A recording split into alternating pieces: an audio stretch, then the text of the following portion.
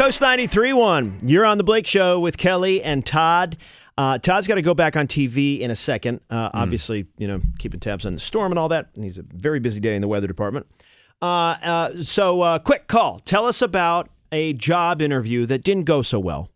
Like your job interview that didn't go so well. Or I guess if you're the employer and you're okay to say, then you could say what happened in the job interview, and then we'll guess whether or not the person got the job or you got the job. Okay? Right. Back on the parents who come along on job interviews, someone said I'm a recruiter, and I was at a job fair recently, and there was a mother walking around talking to the employers while the son was eating M&Ms from the vending machine. Oh, my God. It's amazing. You can picture that, too, right? You can picture that moment. Kelly, 100%. Oh, my God.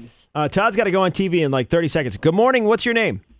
Nicole. Nicole. Okay, so who was interviewing? Was it you? I was the interviewee. You were applying. Okay, so you were applying. And how did you mess it up? Or do you think you did?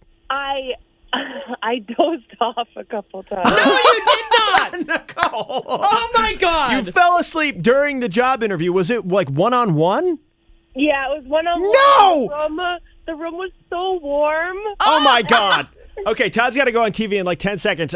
Do we think she got it? I think she got it. I think she still got the job. Todd? Todd may have had to go. Did you get the job? Yeah, I got it. You did? My God. Oh, my God.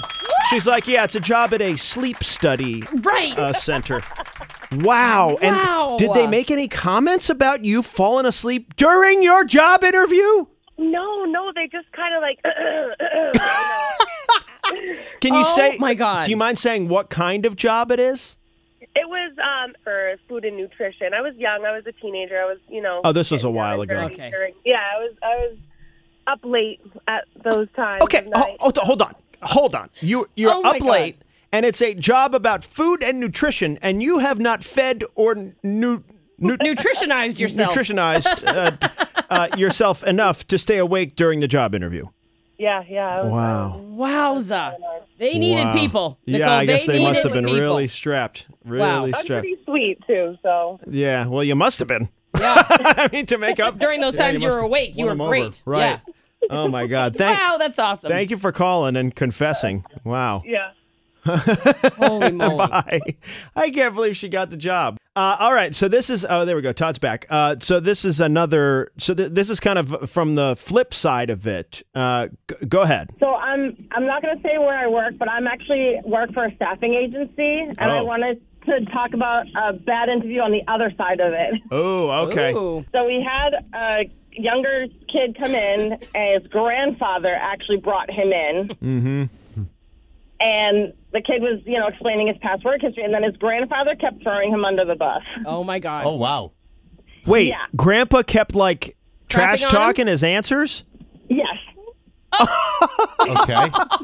Was the kid like, Gramps, what are you doing? Dude.